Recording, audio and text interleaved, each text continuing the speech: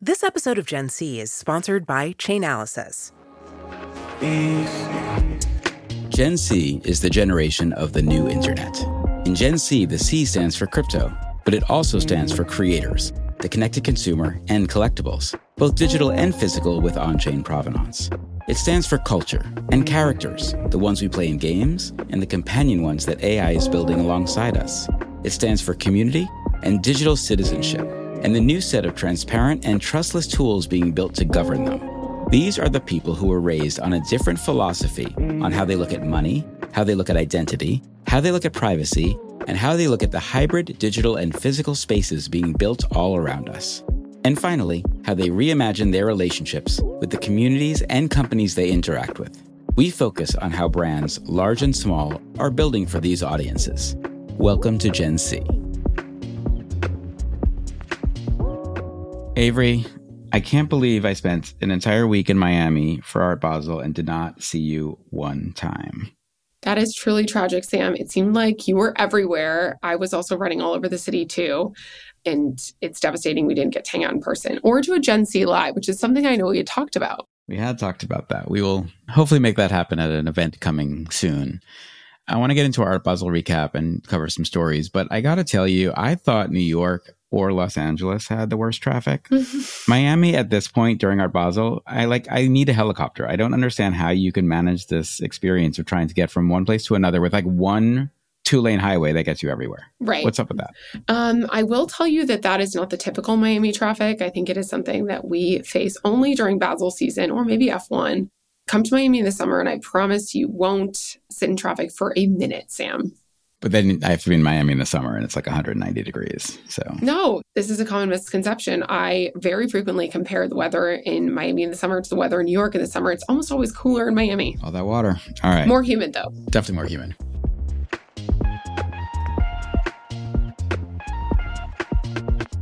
Chainalysis is the premier blockchain data platform. Crypto businesses, financial institutions, and government agencies utilize Chainalysis data and services to answer their biggest questions about the blockchain. As regulators and policymakers work together to pass legislation that provides clarity for crypto businesses and protects consumers, they have the chance to do so with unparalleled data and research into the crypto ecosystem. Demystify cryptocurrency and gain greater visibility and insight by visiting chainalysis.com/GenC. I do want to talk Art Basel, but first I wanted to talk a couple of other stories with you because I thought there was some interesting stuff that happened this week and I wanted your opinions. For our audience, we had a lovely guest announced who had an illness and couldn't join. So we are rescheduling for later in the month. But Avery and I thought it would be great for us to really break down what happened at Art Basel and some of the other big stories happening in crypto right now. The first one that I wanted to talk to you about, Avery, was, I don't know if you saw this, but the EU has created something called the AI Act, which is kind of the first major attempt to regulate AI. And, I have a feeling this is coming across the globe. And the EU, just as we saw with GDPR, also often is in front of how people can manage this. And the AI Act seems to be something that is kind of both interesting and also kind of feels a bit archaic in how they're understanding things like LLMs and what constitutes AI and all of that. But I guess I wanted to get your sense. I know we had Chris from Adobe on recently, and I thought that was really interesting what they're working on and how they're trying to protect people who are utilizing their systems. But what is like your approach as someone who is so focused on innovation, marketing, advertising, and this new technology when it comes to the idea that we still don't know so much about how it's going to roll out in municipalities around the world? Yeah, I think ethical AI has been a huge area of focus for Vayner and many of our partners over the last several years, but especially the last 18 months, as we've seen, AI used for good and also AI used in challenging situations. Not surprised that the EU is at the forefront of regulating this. I believe it was Italy last year tried to ban ChatGPT and they, soon found out that was not going to be possible. But I think Europeans, very broadly speaking, are much more cautious around leaning heavily into these types of technology than Americans are. GDPR, of course, as you mentioned, paved the way for the way a lot of sort of American multinational companies thought about collecting user data and interfacing with consumers digitally. And, back to my Google days, I remember Europe was always kind of nipping at the heels of Google, particularly in Europe. And, I think a lot of tech companies have felt that as well. There are certain features, whether it's Google or Meta, that are not available in certain European markets just due to the way that they think about it. So not shocked that this is coming from them first. But also, I don't think that it's a bad thing to be thoughtful around regulating AI and making sure that, European citizens or the population more broadly is protected against, some of the powers of this technology. So I need to fully study up on the ins and outs of it, but it's something that I know my legal team has been paying a lot of attention to. And, even for global brands and companies who are launching these campaigns, if you're launching a worldwide campaign, you've got to be really thoughtful around, if you're allowing European users to participate, being in compliance with all these laws, which are, unfolding just behind the technology, which is actually getting used by consumers. We know that the laws always take a little bit of time to catch up to where technology and innovation actually is. But, with the right intentions, I think it can be a good thing. I think one of the things that's most interesting in this act for me was that they are specifically calling out biometric data, right? So the fact that a lot of folks are utilizing AI in things like face recognition to be able to then predetermine things, everything from gender. They're trying to predict things like sexual orientation. There's an idea that the more we feed faces into AI, the more we are giving up our privacy. And especially as these systems can understand where we are going at any moment in time, like every Mission Impossible movie. I do think there's something that's kind of good about that. But I also noticed that in the act, they specifically called out that law enforcement will still be able to utilize this toolkit for things that are happening in public spaces. They can't sort of look at your private home and how AI might read your face or an activity or a camera, but in public spaces they are. So do you have any thoughts on also just this idea of, are we losing too much of ourselves as we are allowing computers to, I keep thinking about the fact that all of my search history on ChatGPT, all of the images I generate on Midjourney, all of the things I'm feeding into those systems when I might want to create a custom GPT or a custom blend of an image, that somewhere there's giant databases of a lot of my own personal information that's being uploaded, and my worry is up into a model. Sounds like social media, Sam. It sounds like social media. Tons of your personal data, things that you're saying, what you're doing, who you are, where you are, who you're texting.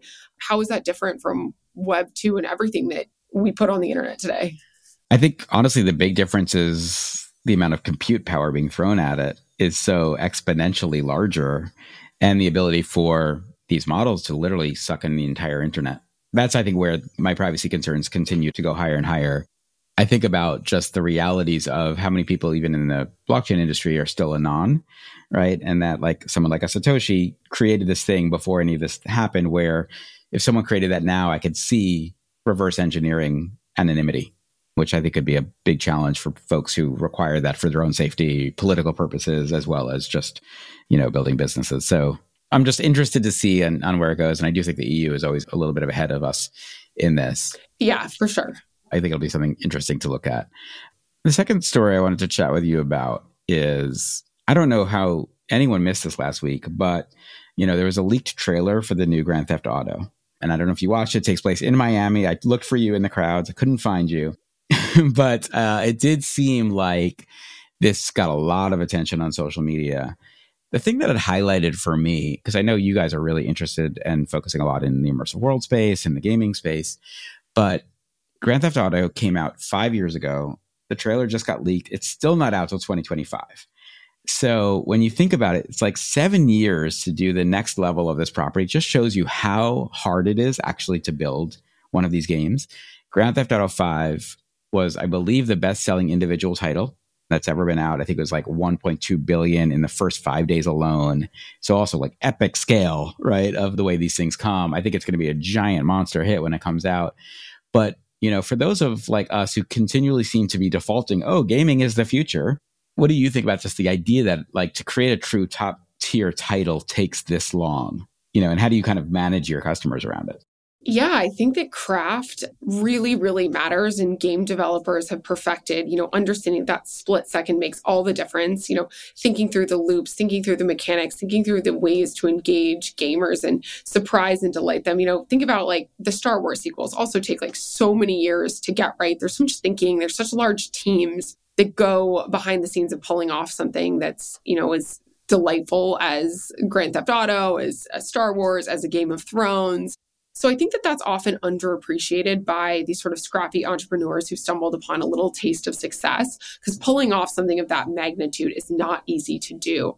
And it takes that craft, dedication, and large teams often. Sometimes, lightning in a bottle does happen where it's like a small lo-fi game that just takes off and people love it.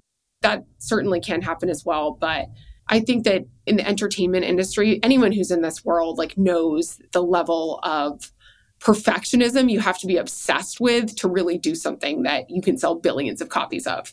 So I think about it a lot. Like I think about, entertainment titles, or especially super beloved ones, where every detail matters and is incredibly important. And in terms of the brand piece, right? We were talking to Niantic last week. Many of the folks who are building games really think of this idea of them being distribution platforms where other people can build on top of or build into. And we're seeing more and more tools coming out for Roblox, more and more tools coming out for Fortnite, for Pokemon Go, and other AR tools.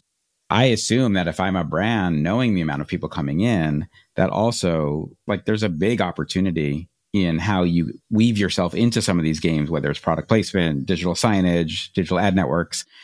How much are you guys trying to involve your clients in gameplay in the future? Yeah, it's funny you mentioned that. We actually just launched something last week with Bubbly, which is a delicious sparkling water brand owned by PepsiCo. And we worked with a game development team and a gamer called Creekcraft on Roblox. And there were these, the Roblox sort of avatars. We did the first ever where the head actually was like a can of bubbly and you could paint the town bubbly. And it was really fun. We actually chose to do that within an existing game. And the reason for that is a lot of times you look at like brands who are building their own experience on Roblox and they can be amazing. Shout out to Elf Cosmetics, who just launched something that like did really, really well. So those can happen. But you also go to a lot of these brand experiences and they're totally ghost towns and no one's there. So it's that balance of deciding like, what is your real ambition? Are you trying to get, a lot of people to engage with your brand deeply and have fun? And I think it was like 52,000 of these Roblox heads like sold out basically immediately, which was awesome. So you love to see it. And that wouldn't have happened if you build in your own place. Like if you build it, you've got to make it so outstanding and amazing. You're not just competing with other brands, you're competing with every other game developer on Roblox. So the incentive to get people there has to be really, really strong. And I think about this in sort of three ways. Like one, there's like participate, where brands can do something that's fun. Maybe it's a small like mini game or something like that that exists within a broader environment. You could also do a virtual item. Those are really popular, these sort of UGC creations. And if you make a physical product, especially in fashion, that can make sense, another kind of participation. Or you can sort of build your own thing, and that can go right and it can also not go right. And I think the investment levels are much higher for something like that. So there's no one size fits all. And then, of course, you can also just show up with media. There are these media packages from the immersive portal ads to just their sort of image ads. And I know that they're testing some video as well, audio as well. I sort of put that into just like spreading your message bucket. But I think participating is a good strategy for a lot of brands who are keen, who want to dip their toes in, but maybe don't want to spend like, recurring seven figures on building, maintaining something, because at the end of the day, marketers are not game developers. Those are two different skill sets. And you're going to need to partner with people who really understand how to develop those games and engage that community in a really authentic way. Do you look at the gaming industry for brands and advertisers as being more the next level of experiential or the next level of display? More experiential, but I think display will play a part. Just like, anyone who plays Candy Crush sees those little ads like all the time. Like wherever eyeballs go, brands are right behind. And that's going to continue to happen. And I think those display placements are probably just shifting away from, as we know, like programmatic publisher things that are not as in vogue as they were 10 years ago, to in-game environments. And, of course, it has to be native and interesting and exciting, but ads still work. Ads move units, ads sell products. But I think experiential is that probably like next level that's exciting and really interesting for brands. And it's probably more creative than media centric. And it would sound like, I was reading an article last week about how programmatic is falling more and more out of favor just because of like just all of the waste and the lack of targeting. But it feels like, hey, you know who's going to be playing GTA 6. And so you can really kind of like understand your audience. And so the idea of buying in, even if it's just brand building, seems great. Exactly. And I think that we're seeing, if you look at something like Fortnite, they've done a really nice job of integrating a lot of brand partners there. We see the same thing with Roblox. And then there's so many other sort of more traditional games, like I just mentioned, Candy Crush, or, there's a gazillion of them, and they have media packages, and they're very happy to both do things that are off the shelf, but also tailored for the right level of investment. All right, Avery, let's talk a little bit about Art Basel. You had a lot of events, as we talked about earlier, that none of which I got to come to, which is a cry moment for myself. But like, what was your general take on it? And I want to hear about it through the lens of how brands participated, that audience, and kind of how you capture that audience's attention. And then it did seem like there was still a fair amount of Web3. And so I just wanted to get your kind of takes on all three of those. So Miami Art Week was amazing. I know everybody calls it Art Basel, and Art Basel is really the spark of what brings people to Miami Art Week. But for our Gen Z community, most of you all will be familiar with Art Basel is so much more than just art and Basel. One, it's just become like a cultural crossroads, like, artists, athletes, musicians, fashion designers, the Web3 community, the marketing community, so many different communities come out because this is really this sort of cultural crossroads. And the fairs are incredible. Sam, I don't know if you got a chance to check out any of them, but Design Miami is always my favorite. I love Untitled. I thought they did a really nice job this year. I didn't make it to NADA, sadly, but I did get to go to Art Miami in Context, as well as the main fair at Basel. And they're outstanding, both in terms of like the quality of art and also the quality of activations. I think every year we see more and more brands activating at Basel, and it's literally everyone from Birkenstocks to Kohler to Chase to Capital One to like, you name it, every spirits brand, fashion brand under the sun, Hugo Boss to Celine to Lamborghini to BMW, like that is the place to be for culture. And I think that we've also seen this sort of marketing community galvanize during Miami Art Week as well. Like the Female Quotient did an awesome event where they gave us a tour of the fair. Patou, Brand Innovators both hosted things. So it's kind of nice to see a lot of CMOs down at Art Basel, which is not something that we have seen, I think, like all the time. And as you noted, the crypto community and the NFT community is still going very strong. We hosted a really nice event in the Mammoth Garden with the Coinbase folks and their institutional clients and partners, which was awesome. A little bit more of a, elevated crowd, but institutional interest in crypto continues to grow, both from a brand perspective and a financial institution perspective, fund perspective for sure. So it's nice to see some exciting movement there.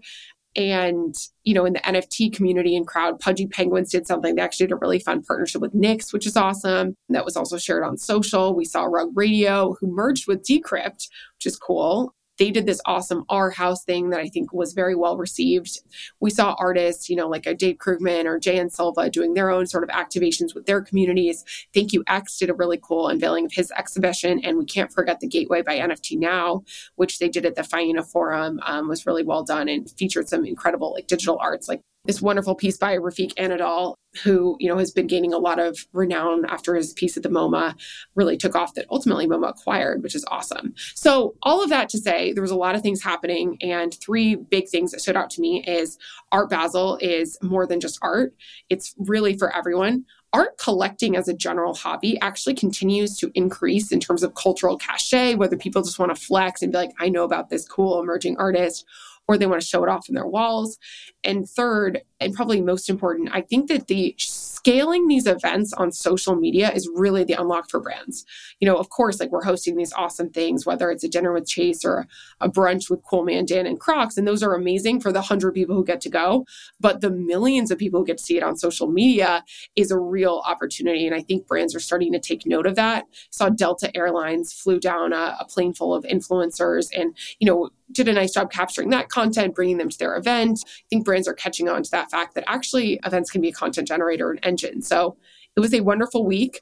Crypto crowd showed up strong. Brand crowd showed up strong. So two of my favorite things all coming to one place. Plus I got to look at some art. But Sam, what did you think? I thought there's two things that stood out to me. Last year felt actually like the brand activations were bigger than they were this year. Yeah. But I think to your point, this year they were more elevated. So the ones that did them, I think, had more intention, and I think were sort of curated a lot more for their audiences versus kind of just like larger invite all moments. Can I double tap on that? Because that was actually our strategy at Vayner as well. Like over the last 2 years, we've done like, some large parties that are, you could request an invite, but like there were thousands of people there. And this year we didn't do that at all. Like our maximum size of an event was probably like 150 people. So, the reason that we made that shift this year, and by the way, I do think there's value in doing the nylon party type things, but we wanted to sort of deliver like fewer, more impactful, more integrated events that we did a great job capturing content of. So we actually made that shift as well for our own sort of event strategy. Well, it's so interesting that you say this because I remember I had Discovery Channel was a client of mine for years while I had my agency. And I remember the moment where we started putting social amplification and social coverage as part of our experiential strategy. We did a ton of experiential. And I remember the first time going to them and saying, I know we're promoting Shark Week. It was like 2008. And I said, part of our strategy has to be how this is going to get shared on Facebook.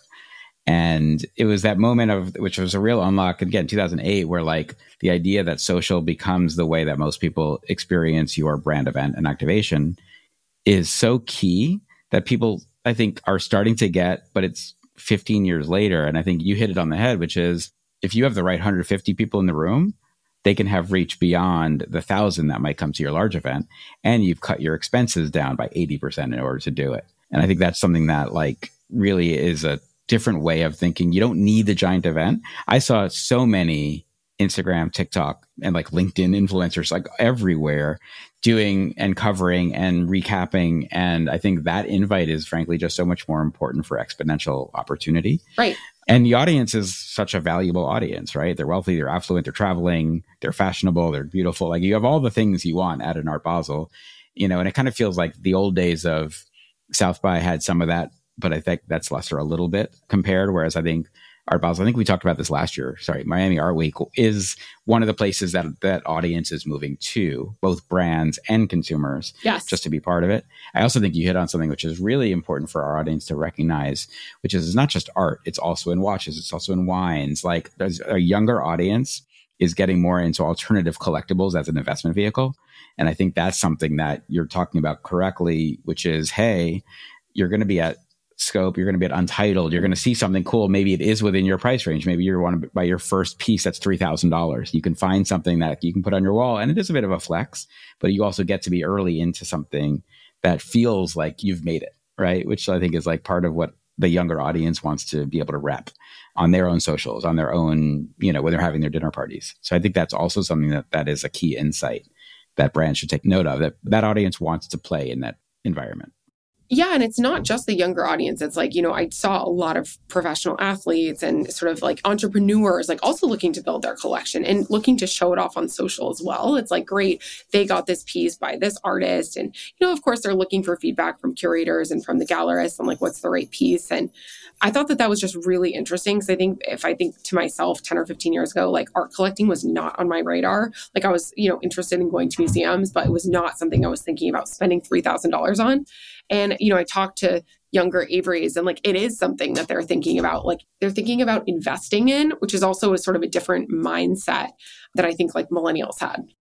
Yes, I do want to do a very traditional do your own research, not financial advice. Yes. Because I do think, art is different, that you have to love it and want to put it on your wall, right? I mean, I invested starting in art in my early 20s and I bought a lot. You were much more sophisticated than me, of course.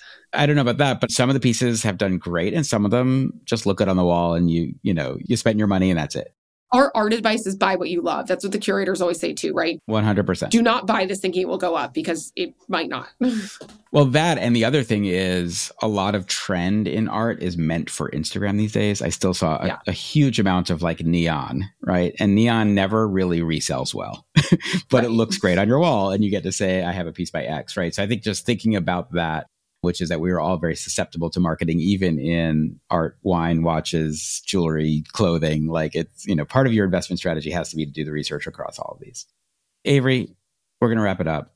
So good seeing you. Looking forward to our next guest.